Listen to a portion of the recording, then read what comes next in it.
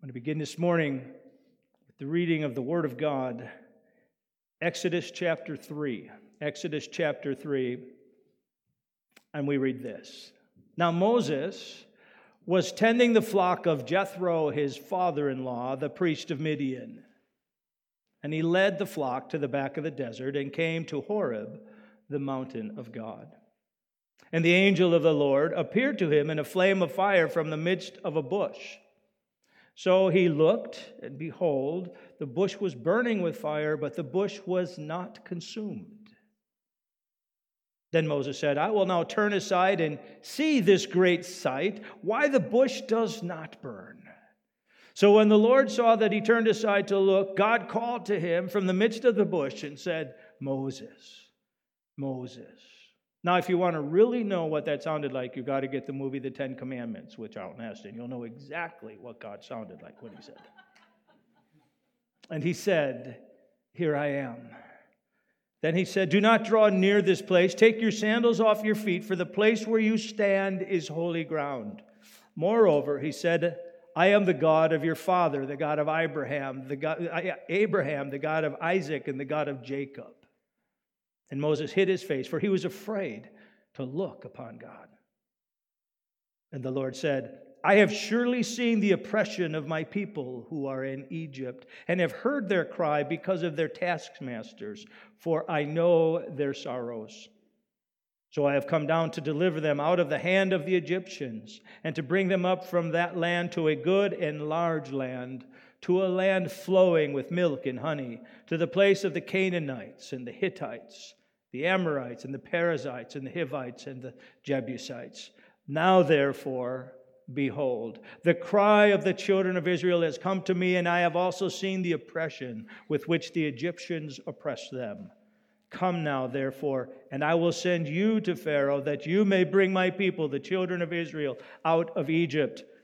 But Moses said to God, Who am I that I should go to Pharaoh, and that I should bring the children of Israel out of Egypt? So he said, I will certainly be with you, and this shall be a sign to you that I have sent you. When you have brought the people out of Egypt, you shall serve God on this mountain. May the Lord bless the reading of His word to our hearts this morning. We are now entering the last little bit of a series, which I thought was going to be short because I knew that our time away from one another was going to be short.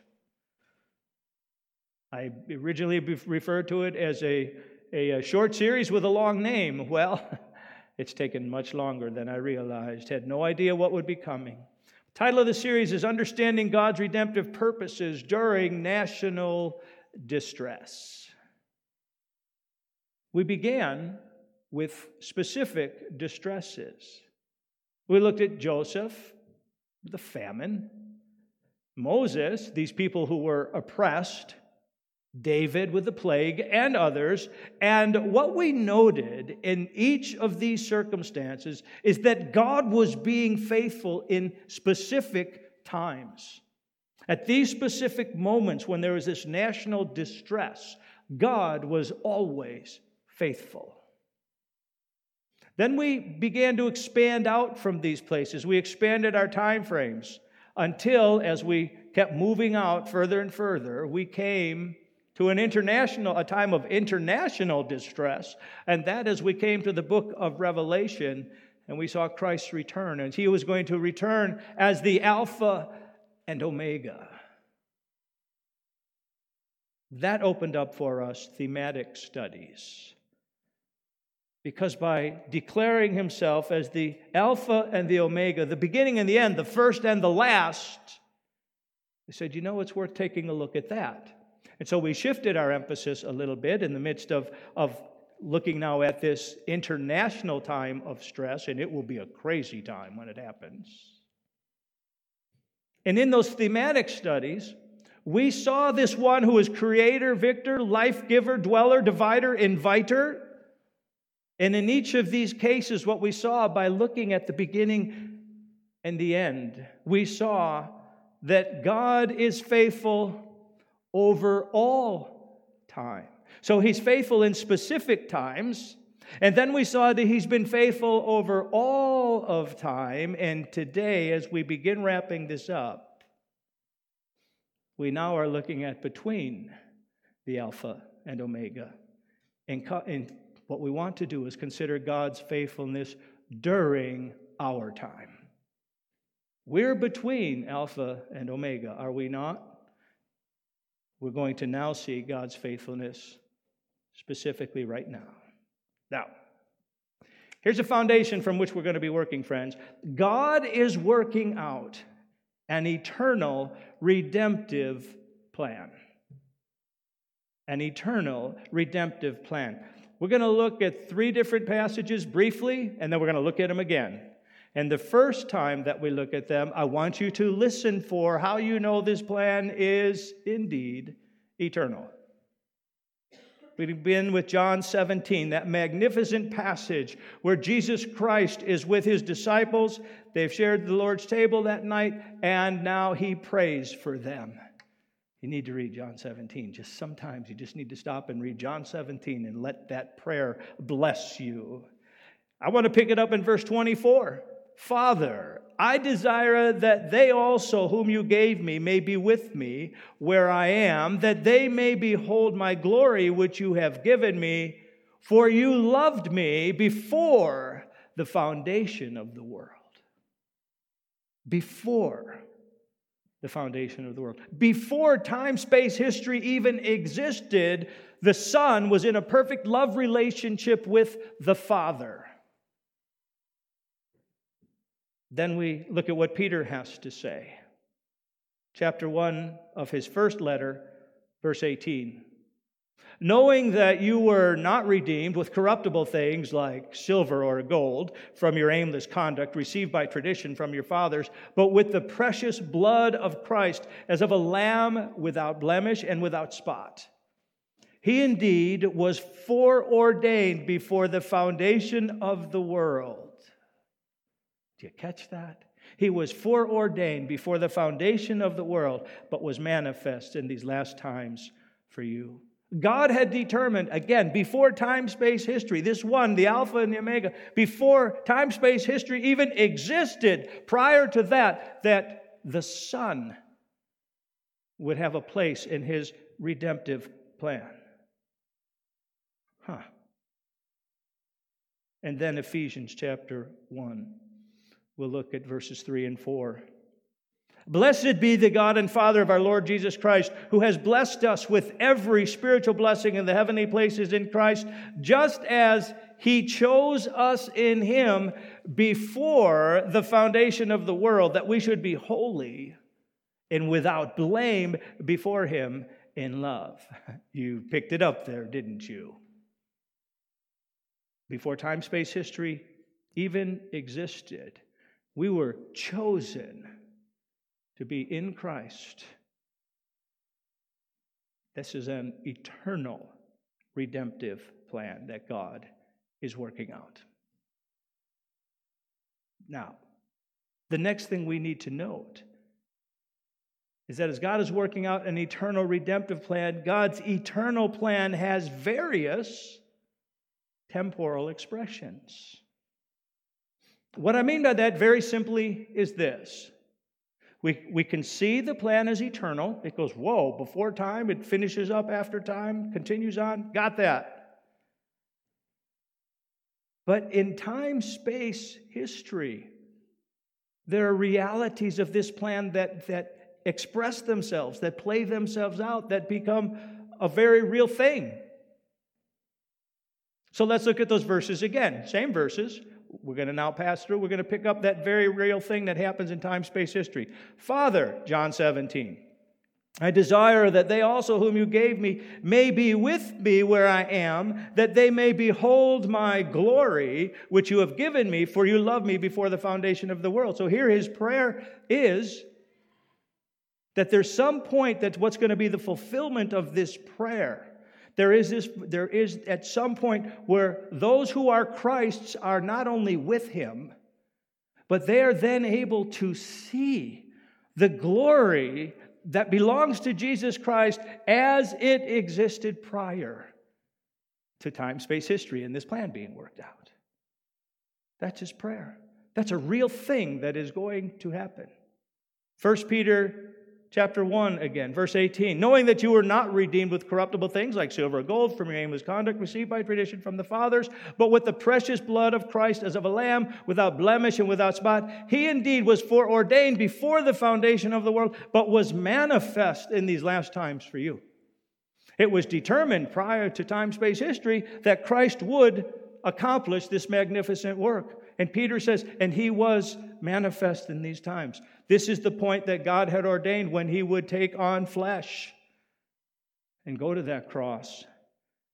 And we would be redeemed by it, by his work alone, the precious blood of Christ. There was a place in time when that happened. Third passage. Blessed be the God and Father of our Lord Jesus Christ, who has blessed us with every spiritual blessing in the heavenly places in Christ, just as he chose us in him before the foundation of the world, that we should be holy and without blame before him in love. This choosing that took place in Jesus Christ has a result that we now have received every spiritual blessing in the heavenly places in Jesus Christ, and that we will be made holy and without blemish and stand before him because of what he has done. That took place in real time, space, history. So you following me? I know I'm repeating it because I want you to go with me, because the next step, you got to have this before you come with me to the next step. God is working out an eternal redemptive plan before the foundation of the world. God's eternal plan has various temporal expressions, and we've just seen Christ came. He's blessed us with all spiritual blessings. The day is going to come when we're going to see him in his glory. Those are all things that are going to work out God's redemptive plan, which is eternal. So those are temporal expressions. Now, here's where you need to go with me. Our task, I'm going to speak about us as a church this morning and probably next week. Our task is to be that temporal expression of his eternal plan that he has designed for us. Our task is to be that temporal expression. We are here in time, space, history to be effectively that expression of his eternal plan, stuff that he had determined before we even existed, that he has designed for us. That's what we need to be about as a church. That's what we need to be striving for collectively. We have worked for nearly 26 years now with this philosophy of ministry. And you got to have a philosophy of ministry. Everybody does. And that is that each local church has its own expression and its own responsibilities before God. Everyone does, and everyone will answer for it. Now, I don't know of any particular Bible verse that says it that way, but I would ask you to consider the first opening chapters of the book of Revelation, where 7 specific churches are all held to account as a church. That there is something that God expects of us, each individually as churches. Now, there are general things that we all are going to need to share. Every one of us as a church. For instance, one of them would be holiness. We're going to deal with that topic again. The question of holiness. The question of being set apart for God's purposes. God's working out an eternal plan, an eternal purpose. We need to get in touch with that. That'll be holiness. We also need to be word-centered. That the Scriptures define what we are about. The Scriptures define our worldview. That the Word of God, as he has revealed it, informs our minds, and so then we work from that as a place of understanding and as a place of how we grasp things that are around us and what we believe God would have us to do. So it has to first be word-centered, and if we are word-centered, it will be Christ-centered if we truly are. Because, friends, you cannot understand the Bible. You cannot understand how God is revealing this eternal redemptive plan that has its expression in temporal expressions, meaning in time, space, history. You cannot read that and understand it without grasping, if you're going to be honest with yourself, that Christ alone is the center of that redemptive plan. And that there is no other name under heaven whereby we must be saved. And I know sometimes we get to these nice fluffy places where we go, oh, we all worship the same God. There are many ways to God, and God loves everybody, so everything's good. Wrong. If you're going to be honest with the Scriptures, Christ alone is our hope. And we must have our hope in Him. And we looked at that as Him being, God is the divider. He invites us into fellowship with Him, but if we reject that fellowship, He then becomes the divider and says, sorry, it all happens in my Son, Jesus Christ. So those are general things that every church will be held accountable for. But then there are specific things that I believe make each church unique. And sometimes when we consider these things, I find because I want to do what's right and I want to have a thriving fellowship and good things that are happening, sometimes I find this kind of thought can be threatening. And here's what I mean by that. There are churches around us, within proximity to us, who have a Celebrate Recovery program. And God uses it. He does. And so it's like, oh, should we have a Celebrate Recovery program? Is that what we should be doing? Well, maybe at some point we might. We might need to have that. But right now, we have not sensed that God has led us into that. And I've had people sit right in this room say, I've gotten more out of sitting in a Bible study with men around this table than I had of any recovery group I've ever been in. They've been in a lot of them. Because God is going to use each one uniquely within the context of that particular fellowship. Previous church that Lori and I served at, they actually had a social activism committee. They wanted to be socially active. And at the time, mostly what they did was go out and picket Planned Parenthood and things like that. And that was something they felt they needed to do. Prior to that, a church that I served in, and it's only happened since that Lori and I were there, they birthed a Good News Club. And they have an after-school program where they use Child Evangelism Fellowship materials, and they get 50, 60 kids out after school during the week for their program. It's wonderful. Are we supposed to do that? Well, maybe one day, but we haven't sensed that's what God would have us to do. You understand what I'm saying?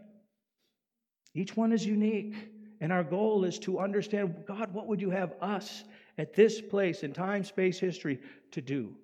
How would you have us to be an expression of your redemptive work? And for us, there have been things that have been unique. There's a number of Awana programs going in our area right now. Do you know that? I don't mean it to sound proud, but we pioneered Awana in this program, in this area. Do you know that? I'll never forget having a discussion with Cheryl Leveland about Awana and what we talked about at that time. And we helped other churches get started with Awana. We have a unique detour ministry, and they're going for the first time a historic fire to Dusty and Abby's on the 24th. It's going to be awesome. But that's very unique, what you see in terms of that ministry, in terms of churches our size. Been very unique. On and on we could go. I thought off the top of my head, was able to write down 13 things immediately that are unique to us.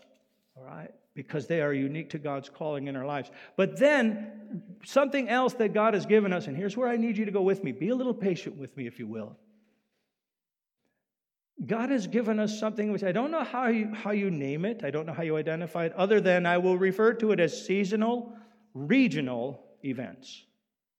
We have been willing to put in the effort to host events that go way outside the bounds of these walls. And for the time that we have been here, it's about every 2.5 years, there seems to be a prompting for something. On average, it's about every 2.5 years. I'm not going to go through the more than 13 that I have listed here. Again, they came very quickly. All of them were significant. I'm going to just speak briefly so you know the kind of thing I'm talking about. God has called us in our own temporal expression to be part of His kingdom work. First one comes to mind to me is a number of years back, about 9 years ago now, we had 9/11 Remember America. Now that's at the end of a long list prior to it. I got 10 things listed prior to that, okay? The only reason I mentioned that one is within the last 3 weeks, and I am not exaggerating, I had somebody thank me for the 9/11 Remember America event that took place. 9 years later, still being thanked for that. God did that. You know, when we began playing with that idea, we thought it'd be kind of an interesting thing to do. We wound up having connection with the news media with that one. You know, I had the people back when there was a television station in Grand Forks, and I had them tell me, we have looked for other people celebrating the 10th anniversary of the Twin Towers being struck, and there's no one else doing anything around here.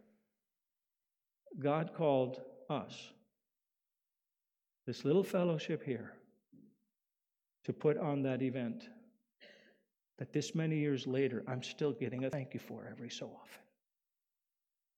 Something only God could do, friends, but I'm trying to get you a feel for He's called us outside of our walls.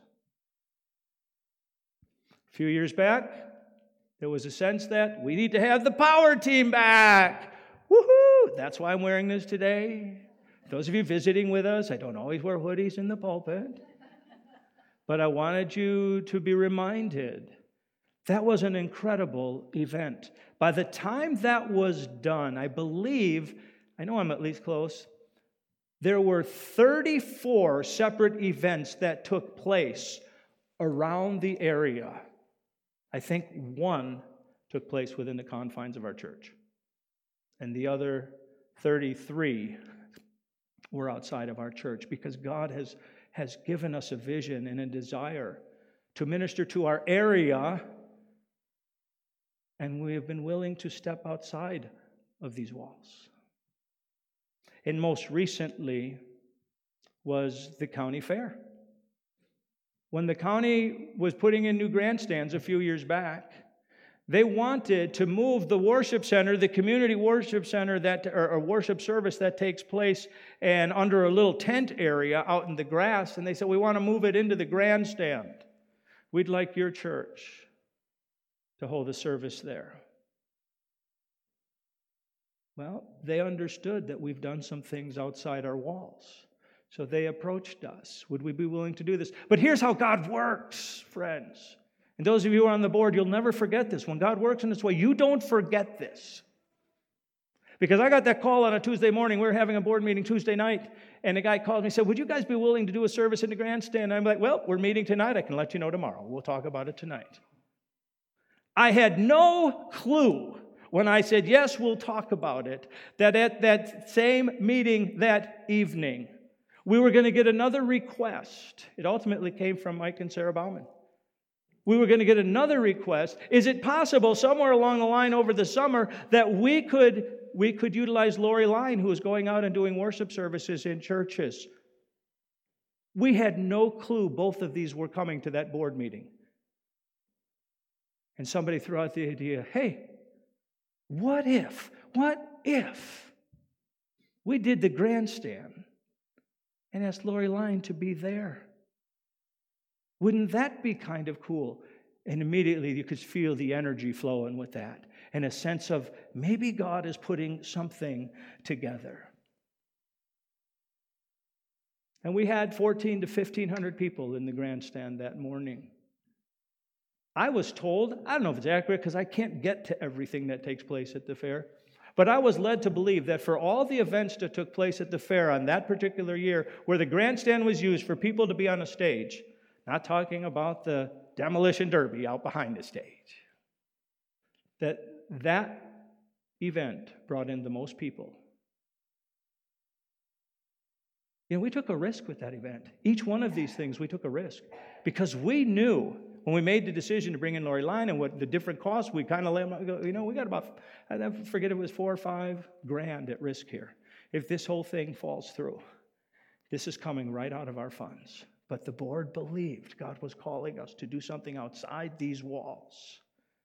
And when it was done, not only were the expenses all met, but we were able to grant to 2 local, within Marshall County charities, significant sums of money by an offering that was taken. And we get done with that, and we say, God alone put that together. So this is something that we have experienced time and time again. Can I point out, each time we did it, each time it happened, there was risk involved because we did not know for sure the outcome. But each time it was the intention that we move outside these walls and minister to Northwest Minnesota in a unique way. We didn't do everything. We haven't done everything that came our way as a possibility. But we did these things believing the Lord was in them. And you may ask, how did you know the Lord was in them? Well, it seems to me it's kind of a piecemeal thing. Well, think of Genesis 24, where Abraham sent out his servant to find a wife for Isaac. And he goes along, you can read it for yourself in Genesis 24. He's doing what he was asked to do, and God sovereignly brings the wife for Isaac. And the servant describes it, I being on the way, the Lord led me. He was just doing what he was supposed to be doing. And that redemptive history account, it all is part of God's redemptive history and God's account as God was working in the early nation of Israel. So there's part of that. We're just kind of going along, trying to do the things that we need to be doing. The second part, I think, comes, we have a piece of Acts 15, when they had the Jerusalem Council. And they made some decisions. And they sent a letter out from their decisions. And in the letter it said, it seemed good to the Holy Spirit and to us. I always chuckle when I read that. If it seems good to the Holy Spirit, I think we stop there and just do it. But we kind of agreed with the Spirit on this one. But that's how it's written, and that's what it says. But they just had this sense that after they'd had their long discussions, this is where we believe God is moving us collectively and the response we need to give to the people who've asked a question about circumcision. So there's a little of that takes place.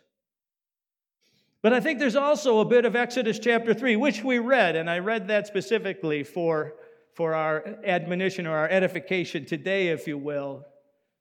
Because as Moses, here's what God said to Moses in that last verse, as Moses had begun and asked, who am I that I should go to Pharaoh? Who am I? All right? He's been off the scene for 40 years, a nobody. God says in verse 12, I will certainly be with you, and this shall be a sign to you that I have sent you. When you've brought the people out of Egypt, you shall serve God on this mountain.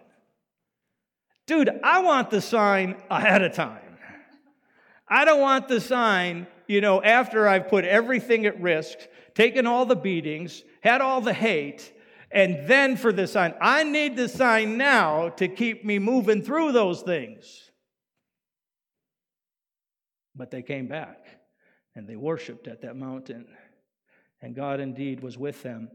And we have had that experience time and again, where we were able to get done and gather together as a board, who a few months ago, we sensed God leading us to ask Lori Line to come. In our next board meeting, we're like, we have to stop and give God praise, because He did this.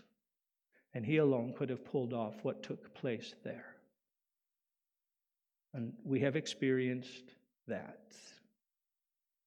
So here's how it worked. There's a risk. We move out on faith. We don't know till later whether it worked or not. There are no guarantees. And sometimes that's kind of frightening to move there. But the decisions have been made believing in this one God is asking us to break outside of our walls. So I've told you all of that to get to what I want to say. Anybody need to run to the bathroom right now? Get a drink of water? Like I said, I could get done here by 12:15. I can make it home on time. Lori will not be mad at me. True story. Last August or September, I had something beginning to press upon my spirit. Somehow, and it's everything I'm going to tell you is going to be very vague. Somehow, I had this sense that when we got to the Lord's table service, which we do here every year right before Easter, we do it every year. We love that service. It's very intimate, and it has blessed us. But back in August, September, I can't say exactly when, but I knew something has to change with that particular service, months ahead of it ever being here. Something has to change. And I also had this inkling that somehow that change needs to incorporate the understanding of how the Passover led right into the Lord's table. You following me? Because don't forget, the Lord's table was introduced at a Passover meal. Didn't Jesus say to his disciples, "It is with great fervor that I have desired to eat this Passover meal with you"? He did. And I felt like we need a teaching opportunity. We need to refresh what is happening here. Something must change. I didn't know what that was. Amber will attest that as soon as she showed up in January, I began bugging her. "Amber, I don't know what it is, but I do know that come that service, we have to do something different, and it's going to entail music, so you need to be thinking about that." And I bugged her and bugged her and bugged her. You may recall last January, there was something we kept putting in the bulletin, and I think, Tim and Tanya, I think you were there. It's called Fiddler on the Roof with a Purpose. You came, right? Even then, I was still vague with people. Some of you are probably going, "What do you mean Fiddler on the Roof with a Purpose?" Yeah, we watched the movie Fiddler on the Roof, long movie. Well, the only longer movie than that I've ever shown is the Ten Commandments. All right? That's even longer. But at least I knew it from the Ten Commandments how God sounded when he was talking to Moses. So there was something to be learned there. But the Fiddler on the Roof with a Purpose. What was my purpose? So we got all done with it. At the very end of the movie, there's this little Jewish woman who hopes to do the Passover next year in Jerusalem. And I used the entire movie just to say to these people, have any of you got a fresh idea when we come to that service before Easter on how we can somehow bring in the Passover and something different? Does anything come to mind for everyone? The only thing that came to anybody's mind at that point was, it's time to go home. So I left there just a little bit like, oh, Lord, I was hoping that was going to generate something, and it did not. Other than they thought I was crazy. So then we keep moving along, and what I was anticipating, somehow we need to have a meal out in the worship center, and then we're going to come in here and do the Lord's table or something. But it has to include a meal. That's all I could go with. Still in a fog. We come to the time when there is Easter coming, and a few short weeks before Easter, they shut things down. Now, how are we going to do that service that has been literally on my mind for months? What are we going to do? Well, as we did that first service, because we had two of them during the time of the shutdown, so I refer to that. As we did that, Stovey had set us up with a very crude camera, which we were anticipating was going to become our new equipment, which is wonderful, isn't it? It is wonderful. The idea came to mind, wait a second. We're moving our services out onto the internet with ease because the technology is here to move your service out on the internet with ease. We can invite people from all over to share this service with us. So sometimes I get excited, and sometimes I do stupid and crazy things. I did two things in all of my excitement and my stupidity. One, I actually bought a website, which I still own, and it's available to you if you want to buy this website. Okay?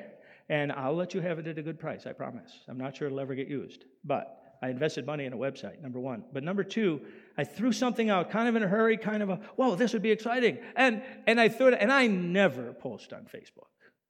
Next to never. Maybe once a year, but I mean, it's pretty scarce.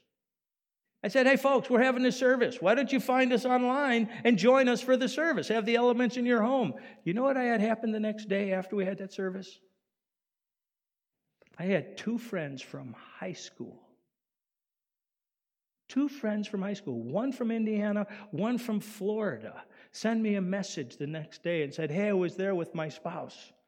We enjoyed your service. Thank you for inviting us. And that confirmed to me that the idea that was generating was possible. And here's the idea.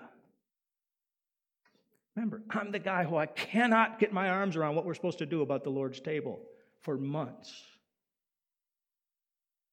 Wouldn't it be incredible, utilizing the ease of the internet, if we gathered people literally from around the world to share next Easter, on Good Friday, to share the Lord's table together?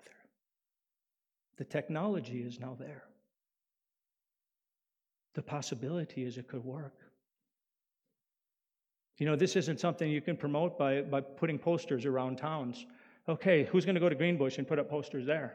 Who's going to cover Stephen with our posters? No, but the technology is there with social media that this could be pushed out. So the goal is to gather believers internationally around the bread and cup of the new covenant, followed by, and this is important, acts of kindness in Jesus' name. Because when we did this service, we always said, would you express some love to people around you? Would you make sure you don't leave here like, okay, we got done with this, let's go. You know, no, it's like take a moment and bless someone. And I've described this service. This is a service where we hug each other the most, right here. And the vision with this, friends, the vision is that Jesus Christ will be proclaimed and glorified while using this one service a year to build his church. You following me? I don't know, maybe just because it's a nice round number, but wouldn't it be incredible? Wouldn't it be incredible if next year at that service we have 1 million believers around the world sharing the Lord's table together because we now have the technology to be able to do it? And wouldn't it be incredible if only half of them picked up the challenge to go now do something in the love of Jesus Christ to reach out to someone else? Wouldn't that be incredible to have 500,000 people around the world ministering in the name of Jesus Christ because they've just shared the Lord's table with 1 million other believers? Can you see that? This is outside our walls a bit, friends. This is a little bigger than we are. Why would we do this? You've been hearing me say for a number of years, if you've been listening, that we need a teaching and clarifying operation or opportunity for our younger generation. There needs to be something that a younger generation can sink their teeth in. And guess what? We're going to need the young generation to use social media to get this out there. They have to be a part of this. So that excites me. It's going to be a great teaching opportunity because it's going to be able to allow us to make that connection. Remember I said in this urgency, somehow the Passover has to tie into this thing. I've been thinking on that. What was the Passover? The Passover was a memorial. So twice, you read the account twice. This will be a memorial as to how God delivered them from oppression when they, killed the lamb, put the blood on the doorpost, and then judgment passed over them. That's why it's called the Passover. I will pass over you when I see the blood on the doorposts. Now we come from this side of things, and we have a memorial. It's called the Lord's table. Jesus said, or Paul said, what did he say? As often as you eat this bread? No, Jesus said, do this in remembrance of me. All right, that's what Jesus said at that. He wanted that memorial to continue. 2 memorials, the Passover memorial and the Lord's table memorial. However, because we're further down and God is revealing what he's doing, how about this for a thought? To us who understand that that blood on the doorpost is a picture of Jesus Christ and his death. When we are protected by his blood, when we're under the protection of his blood, judgment passes over us. And we do not get judged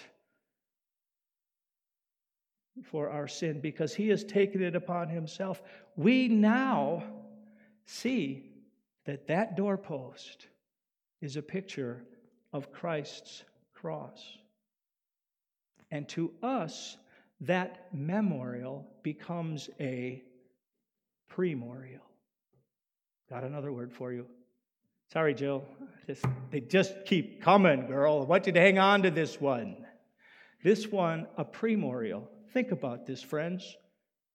Who but God would put 14 centuries ahead of the event is tell you, hey, I want you to keep remembering this. I want you to keep remembering this. I want you to keep remembering this. What am I remembering? I don't know what I'm remembering. It's like, boom. And on that very day, the fulfillment of what they had been putting into a picture form takes place. So that as it is time for them to kill the lambs for their Passover meals, on that day of preparation, Jesus is under trial. And the crowd yells, "Crucify him! Crucify him!" So that he would be dragged off to be crucified as the Passover lamb at the time while the other lambs are being prepared. Now, friends, I'm sorry. I think this is one of the most incredible apologetics that I've never seen before for the truth of God's word and the magnificence of what he's doing. Who else but God could put that together? A premorial for centuries that its reality became known on the very specific day of the Passover. Unbelievable. So it magnifies the moment of crucifixion, and that, hey, it is central. We've said that. You said amen to that, all right? It gives credence to the fact that no other name under heaven whereby we must be saved. There is no other name. Absolutely not. This is how God revealed himself in this premorial, waiting century upon century for the fulfillment in Jesus Christ. There's no event in all of history that compares to this. You guys have been to memorials. We passed one yesterday when we were up in Lake Bronson. They have this wonderful war memorial. They always are about things in the past, right? You ever see somebody build a memorial and say, well, hey, what's this memorial for? I don't know. I think something's going to happen in another 1,000 years, and so I'm putting a memorial to that. They're like, yeah, well, you're stupid. That's exactly what God did. He put a premorial in place. Think about that, friends. Think about that. Here's what I'm most concerned about a younger generation. If they get to see God use this and use them in this so that it truly does impact the world with the power I believe it can have, this will be adequate to keep them serving Jesus Christ for the rest of their lives. They will get it to see God move in a powerful way like this. That's one, a teaching, clarifying opportunity. 2, we're in a spiritual battle, friends. And I said at the outset of this whole lockdown thing, I said, trying to guess what's the world going to be like, because the world's different. The world will never be the same. And my thought was the world will be smaller and it'll be more centralized. And I believe that's going to be the case. Partly because of this technology that connects us all. And we're going to see things and be able to experience things around the world. And there's going to be a voice calling, a humanistic, godless, man-centered voice calling for us all to come together because we're all good people. And that voice is going to go out on that same internet, and people are going to think the warm fuzzies and think that's all great. There needs to be a contrasting voice that says, folks, we're not all that great. We're in need of salvation. And I believe this can be that voice. that says to the world, Christ alone is our hope. We do not veer from that message. And I think from a spiritual battle standpoint, this could become a very significant front in the battle. Now, it might be that what we're doing right now, and some things are being put in place, you can ask me about them later if you want, I don't go into those. We might be the start or only a part, because I wouldn't be at all surprised if other pastors had the same thought and went, hey, wait a second, we could go big with this. But it is possible that one of God's redemptive purposes in this pandemic, remember the title of this, what we called it? It was such a long name, I have to keep reading it. Understanding God's redemptive purposes during national distress. It is possible, at least to my way of thinking, that the point of one of the things God intended with this pandemic, because He allowed it to happen, was for a new way for the gospel to go forth, for a new way for Jesus Christ to be proclaimed. We end every Lord's table service with 1 Corinthians 11:26. For as often as you eat this bread and drink this cup, you do proclaim the Lord's death till He comes. Every time we share the Lord's table, it is a proclamation of the gospel of Jesus Christ. And is it possible that God says it's time to give a new voice to the gospel? I want to just throw something out. You do any studying in a formal setting in a Christian school, they're going to tell you something about the end of the 400 silent years from the end of the Old Testament. 4 centuries, the heavens seem to be closed. And then when Christ is on the scene, 400 years later. And they will tell you this from a historical perspective. A number of things were in place that made the spread of the gospel possible. One were the roads, the Roman roads. They allowed people to move readily. And as they move, they carry a message with them, right? We know that. They carry stuff with them. Sometimes what they carry is good, sometimes not. It's the same thing with us when the virus came. Hey, we shut down travel. Why? Because you don't want to carry the bad stuff, because you carry stuff with you. Well, they carried the message of the gospel with them. The second thing, they had a common language in the Koine Greek. Third thing that they had is what's called the Pax Romana, the peace of Rome. And Rome loved peace. They didn't want things to be upset. And so it allowed people to move freely. These 3 things were all in place, and the historians will tell you they allowed for the gospel to move readily out of that early church. What about the possibility that today, in this day and age, technology is in place? And that it took this pandemic for us to bring these ideas together and say, we have all pushed the Lord's table outside of our walls. We have an internet that allows us to push it around the world. It's like a road, isn't it? It's available. It's out there. Wouldn't that be incredible if God were to use this in that way?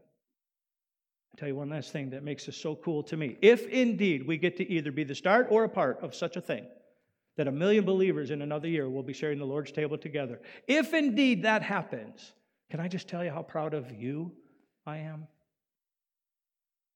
See, because what made it work, what brought it to mind, was simply the technology that these guys are sitting back here so faithfully putting forth. Would never have considered this as a possibility until we were forced to do it. But you know how we got that technology? I love this. You as a congregation, by faith, made a decision that we needed to upgrade a sound system. Lori and I were on vacation in Florida. Had nothing to do with it. And you as a congregation, when there was, yes, we need a new sound system, apparently in that discussion, because I wasn't there, it's best I can understand it, it had been known that, hey, for another $1,500, we could get a camera one day. And somebody spoke up and said, let's get the camera now. Let's do that now. While we're putting this in, let's get the camera. So the impetus to this, Lori and I had nothing to do with. We can take no pride in it. We can take no, like, ooh, look what we're pushing, and look what we're making happen. Forget about it. It was you, your faithfulness before the Lord. And if it becomes something, because there's always a risk, if it becomes something, it's born out of your faithfulness and your trust in God to continue to move this ministry forward. And that excites me. I'm going to wrap it up. A couple things. We need prayer. We're going to need help. And I said at the outset of this whole pandemic, wouldn't it be amazing if we became stronger as a church because of it? Well, friends, I believe this has the chance to strengthen us. We'll have more time to talk about it. Can we pray, please? Can we pray? Father, thank you. Thank you that you are good and gracious. And Lord, thank you that you are faithful in that we can watch it at pinpoint times in the past, at specific times. We can watch it in the overarching of the Alpha and the Omega, who has always been faithful and been there and been engaged. And Father, that knowing those two truths, we can trust you that you may be calling us once again to step outside of our walls in a significant way with new technology and new opportunities. Lord, I pray that you will guide us in that. We don't want to get ahead of you, but if you indeed are prompting to this, nor do we want to just drop it, because we've seen you work in this way in our midst so many times before, Lord. So we believe you could be doing it again. So we yield ourselves to you now for further direction and clarity in the days ahead. We don't want to do anything if it doesn't bring glory to Jesus Christ, Father. And so we just ask you to give us wisdom as we consider to think about these things. Thank you for those who are with us today, Lord. Thank you for those who might have listened at home. And may your grace abound towards each of us, for we indeed need your grace. We ask it all in Jesus' name. Amen.